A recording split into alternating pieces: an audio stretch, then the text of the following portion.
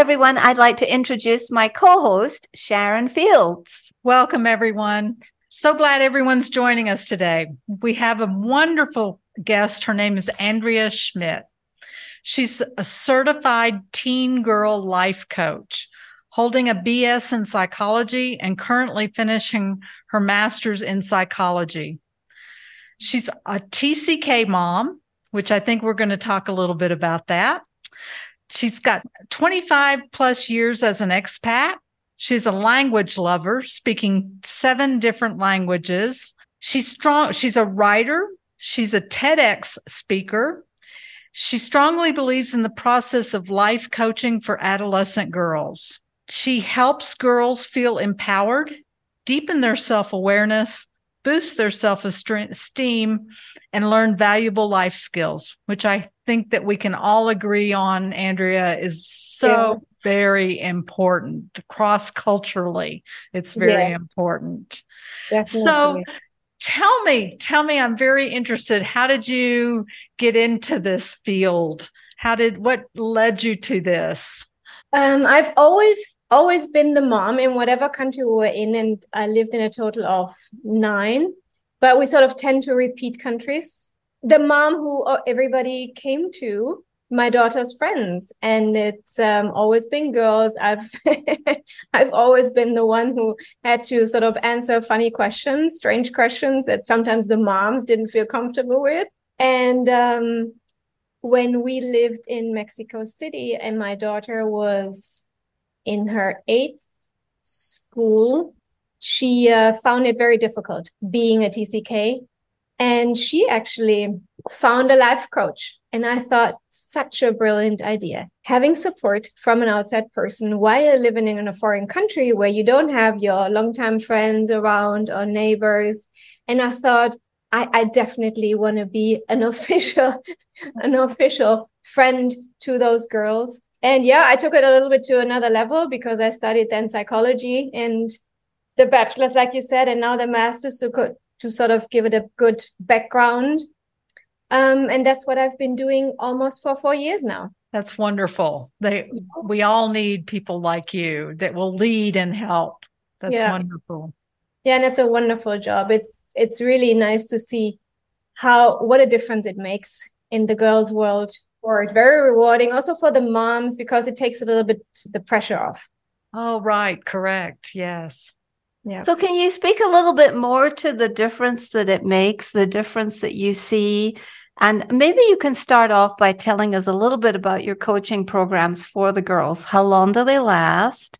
Mm-hmm. How much time do you spend with them? Do they have office hours that they have access to contact you if they have an emergency? And tell us a little bit about more how that works, because I'm guessing that our listeners are out there with possibly the same questions. So the sessions are 50 minutes, which is a great time span for the girls and for myself. You can get deep into topics they want to talk about. I normally like to work with coaching packages because as I work with underage girls, well, I also have young adults, but mostly girls under the age of 18. So I need to do the intake session with the mom, where she gives me all the background about the schools the girl attended, health issues, family issues, all the info. And then I have the sessions with the girls. And because they're underage, I bookmark the sessions. So during the last session, the mom comes in as well. Mostly, I'm saying the mom because it's mostly the mom, but I've had both parents or only the dad as well. So they come in for the last 20 minutes and we share what we've been doing. So the package normally is 6 sessions. I think that's the best one, but I'm also offering 3 and individual coaching sessions as well if the girls want to try it out, or the moms, because it's still considered being a fairly new approach, handling issues, challenges, right? Having a coach, contacting a coach. So I offer different packages. I'm very flexible with my hours. Thanks to the internet, I can really say I'm available from, let's say, 7 o'clock in the morning until 11 o'clock at night. And because of the time difference, it works out beautifully because 5 o'clock in Dubai is my morning. So right. Right. Yeah. I also offer weekends. Sorry, I just want to mention I also offer weekends because I know that the girls during the week, they're very busy very often. Yes. So, with a lot of schoolwork, etc. Exactly. Yeah. So I'm very flexible. I also understand when they call in and say that they need to finish a project for the next day and can we please reschedule? So I think it's all about being flexible with teenagers. If not, you're getting nowhere. And you've been there because you've raised 2 teenage girls, correct? One. Okay, yeah. one. Yeah. And so, but you know what that's like. Yeah, exactly. Things do change, right? And if they don't feel well, they don't feel well. Why would I want to do a coaching session when they don't feel well? So you've got to be at your best. And so did you say it was 50 minutes and the parents join for the last? So you have a good 30 minutes solid with the 1-to-1, and then the parents join in for the last 20 minutes. Well, that's like the coaching package. So let's say intake session with the parent, then 4 sessions. And then the last session, that's when the parents come in. Excellent.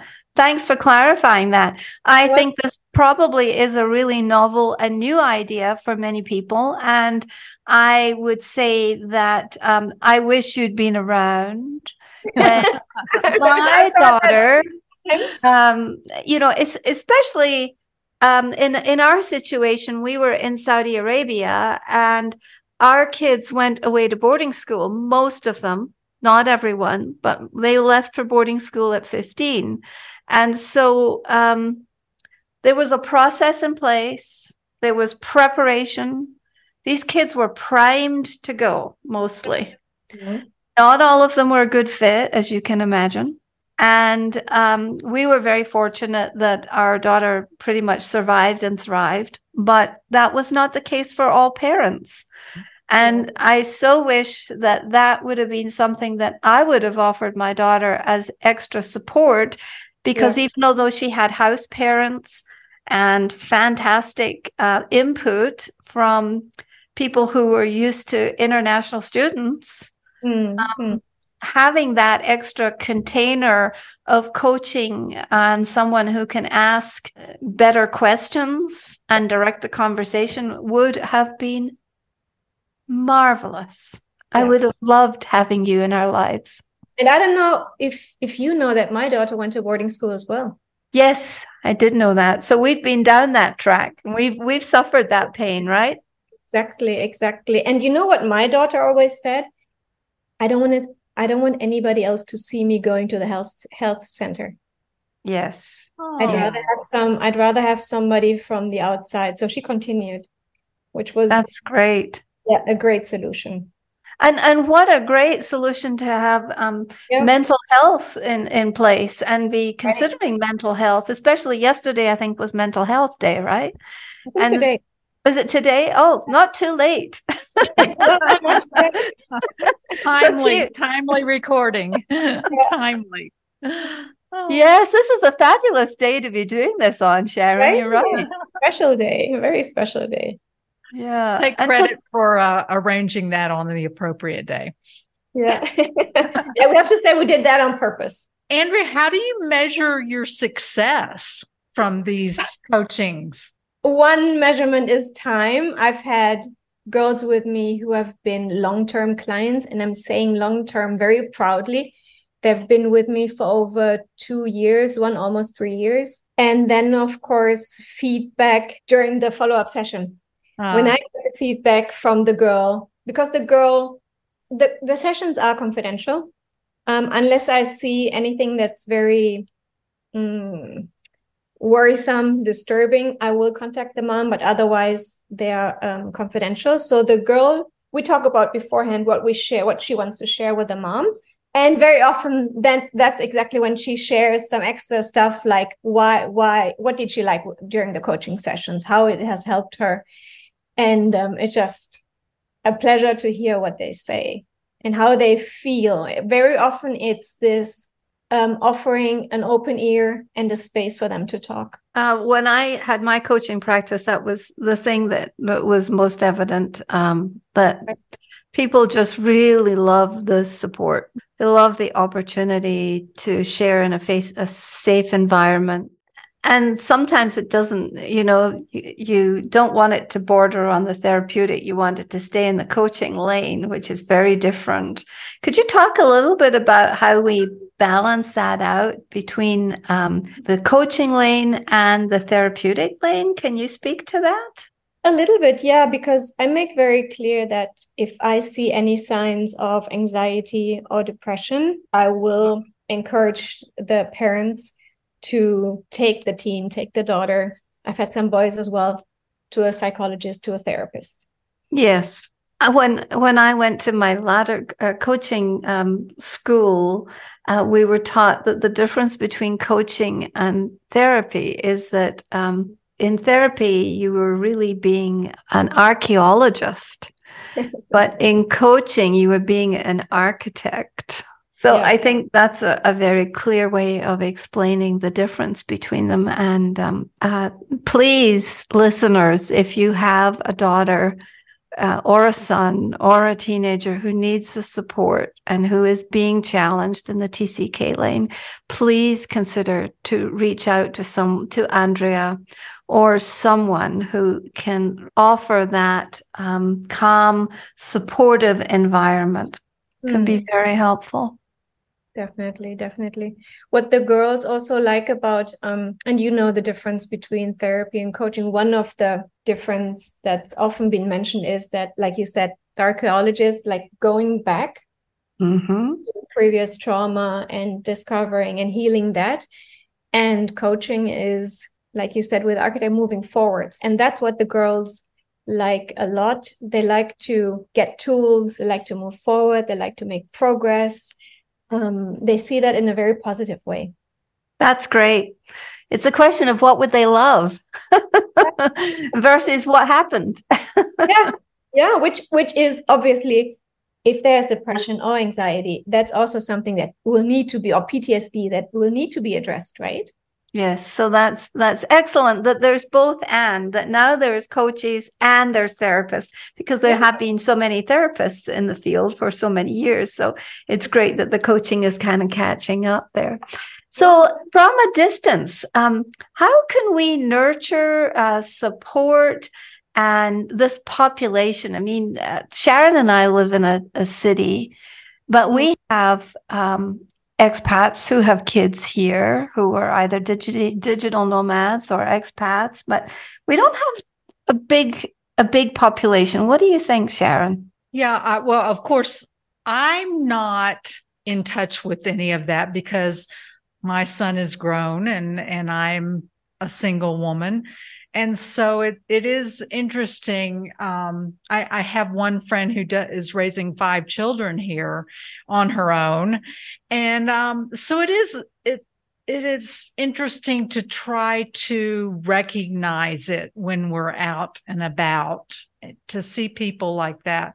But I think with our podcast, that's how we can reach more people, to let them know that there is help out there. And even if it's just to listen to one of our podcasts, they're not alone, and there is help out there for everyone, no matter what you're going through. And I think the community is growing. The community and the studies and the science is all growing right now. So what would you say are the best practices you see in building what I call the superpowers of living overseas, which is your intercultural competencies? What are some of the ways that you support girls in doing this? Number one. And number two, what do you see are the benefits for these young people? I think education about the lifestyle they're living is very important. Educating the kids about culture, what is below the surface, really talking to them how to approach living where they live, how to strike another one would be how to strike a balance between the culture in which they're living and maybe their home culture, wherever that might be, right? If it's the parents' passport country, maybe the parents are from 2 different countries. How are you going to integrate that? Model appropriate cultural behavior yourself, because as a parent, because we all know that the teenagers copy exactly how we behave, what we do. So being very conscious about that and encouraging friendships, I think, in the country you're in, but also trying to keep friendships or create friendships in maybe the passport countries or places where you've lived before. We had an earlier conversation today, and that was one of the things we talked about was if when you're returning home, this was a repatriation conversation. And upon turning home, how do you keep that balance of your overseas friends and your new friends? And how do you know, how much time, attention, how much functionality do you give to in each case? Because all of us are being required to be different kinds of humans now. We don't just have our pals down the street. I'm lucky. I have my pal down the street right now, Sharon. But, you know, we don't always have that. Yeah, most of us don't. No, that's you. You're one lucky. You're the two of you are very lucky. Well, do you find that they are connecting and staying connected with friends in different countries or cultures because of technology that we have nowadays? Definitely helped a lot. Yeah. I mean, we're definitely gone from writing postcards or writing letters to previous friends, and now it's a message, it's a Zoom call, it's a FaceTime, WhatsApp, whatever. Now we can see each other on so many different channels, right? And they take advantage of that. That's terrific. I so wish. Well, sometimes I wish that I had grown up in the era of technology. I know I resisted it for a long time, but my life probably would look very different now had I not eschewed the culture, the geography, and the people that I left behind every time. They can sort of sop it all up and take people with them in a different way. That's interesting. So what are the best practices you see? So you told us the best practices. What are the results of that, please? What kind of benefits do you see them? How does flourishing look? What does that look like in the teenage mind nowadays for a third culture kid living outside their parents' culture?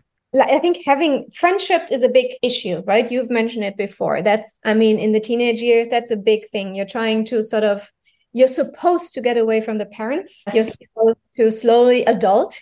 So peers are getting more and more important. And then that's very hard when you move countries during the teenage years. So it's really striking the balance. Finding people on the ground where you live at the moment, encouraging them as parents to nurture friendships in the place they live, and at the same time, I'm repeating myself, right? But trying to find the balance with online friendships.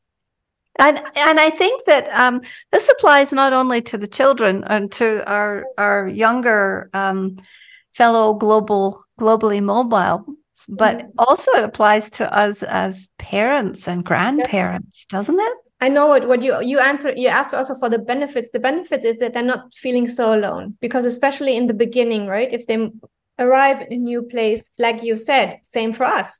When we arrive in a new place, normally there is no Sharon. Right. That's true. That's true. We really need to make an effort. And the sad truth is nobody will come for us. So we have to put ourselves out there and get active and curious, where could we find and meet new people? So by having social media, all the different platforms, the kids very often feel the sense of belonging to their online friends. Helping prepare them to be adults in a real world. Yeah, exactly. Yeah. And someone once described that to us in a call as being exceptional effort. That it takes intention and focus and time and courage, I would say, Definitely. And risk and vulnerability to put ourselves out there. I mean, even as adults, I think it sometimes requires most of these things. Of course, because we're out there, we're new. We're the new ones, right? The kids are the new ones. I had 3 girls moving off to university. It was not fun for them being the new ones again. Having been in high school for a while, and then it's university time. They were not happy. So also I explained to them that normally it takes between 6 and 10 encounters, right? Until Yes. people recognize you and like, oh, you sat with me the other day. Oh, you just walked. Oh, this is the second time I see you here on my floor. Yes.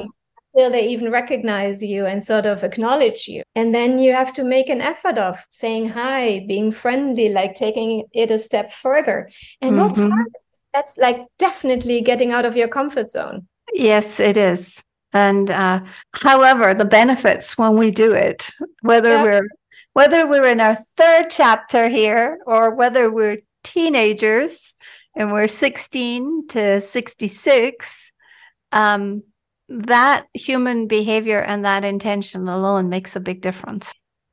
You see somebody from afar, don't look away, just smile. Say hi, just a 2-letter word, and that can make all the difference. Excellent. In another call that we have had in the last week, someone had something called the smile factor that he practiced. And he said he would walk down the street and he would smile at people. Now, he said in some cultures, this is extremely weird and strange because in somewhere like Argentina, you do not smile at people you don't know because people think you're slightly bananas. But he said in most cultures, and he learned in Africa to click. Okay. Because they had clicking as part of their language and their communication. So tell me about how is language affecting these globally mobile third culture kids nowadays? Are you finding that they're happy and excited about having multiple languages, or does that become one of the stressors? In theory, they find it very interesting when they can say that they speak 3, 4, 5 languages, right? But if they move from country to country and they realize that they hadn't had school in French for 10 years, it gets really hard. It hurts. It hurts. It hurts. I always tell them, gonna be fine in 2-3 months. Just look ahead. You will be fine. You will need to sort of get adjusted to it again. Let's wait until if they start in September. By Christmas, you'll be fine. You'll be more than fine. But it always takes this adjustment phase of, it's not only the speaking, right? If the school is in a language, it's reading and writing and math and everything. Are you seeing that international schools are providing more support to young people now? Not enough. Honest answer. Sorry. Yes. No, that's what we're here for. We're here to be real. Yeah, no. And I think it's not, let's say, whoever makes a difference is normally a person. Of course, it helps if the schools have policies and rituals in place for new students, for incoming students. But a huge difference is from the teachers who have been there, who have lived that, who've had kids, who have experience with international students coming in for the school year, throughout the school year, and they just, nothing can like substitute a great teacher. The teacher can make all the difference. Yes, the teacher can. I noticed on Facebook the other day that my daughter's 9th grade English teacher left Saudi Aramco. Her husband had retired. It was time for them to leave, but she'd been there for maybe 15 to 20 years. I'm not sure. And I remember how bonded that class was and what a contribution she was to our family, even to this day. She taught Socratic seminars to the children, and they would sit in a circle and they would hold a Socratic seminar in 9th grade every day or every other day. And to this day, I am so grateful to her because she was one of the centering, balancing influences in our family's life, prepping these kids at 15, to fly away. And you remember her, you don't remember the school. Oh, I do remember the school. I worked at the school. Oh, okay, there you go. I worked part-time at the school, and I do remember the school very, very well. But she was one of the outstanding teachers. I can say there was more than one. There was probably 3 or 4 that were very significant. But she was in the last and final year, and I think she really understood where the kids were, what they were facing. And I think that's why I think what you do is so phenomenal. It is. Thank you, Andrea. Oh, thank you for saying that. So what are your up and coming projects just to keep growing beautiful, wonderful women and throwing them out into the world? Exactly. And on Saturday, I'm going up to a boarding school in Canada and give some workshops to 7th, 8th, and 9th graders on culture in your classroom. Wonderful. Fabulous. Sharing the love all over the world. Exactly. That's great. Are you Tell teaching us- them cultural competency? Well, tell us where our listeners can find you. All over the place. So old-fashioned email would be Andrea@globalgirlcoach. On Instagram and Facebook and LinkedIn, you can find me as well under Global Girl Coach. On all those channels, the one I'm most active on is Instagram, I must say. Okay, wonderful. And do you have a final message for our listeners who are perhaps moms and dads out there who are working cross-culturally and moving every few years? Do you have a message that you would like to send them? I think it's what you said before, to be aware that there is support around. Like you said, it can be friends, a Sharon, it can be a neighbor you find abroad, it can be a counselor, it can be a teacher, but it can also be somebody online, and not to be afraid to sort of search for support, because I think the faster or the better the kids and the parents get adapted if they come into a new country, the better for the whole family. Thank you for those words. You're welcome. Thanks for having me. Well, thank you.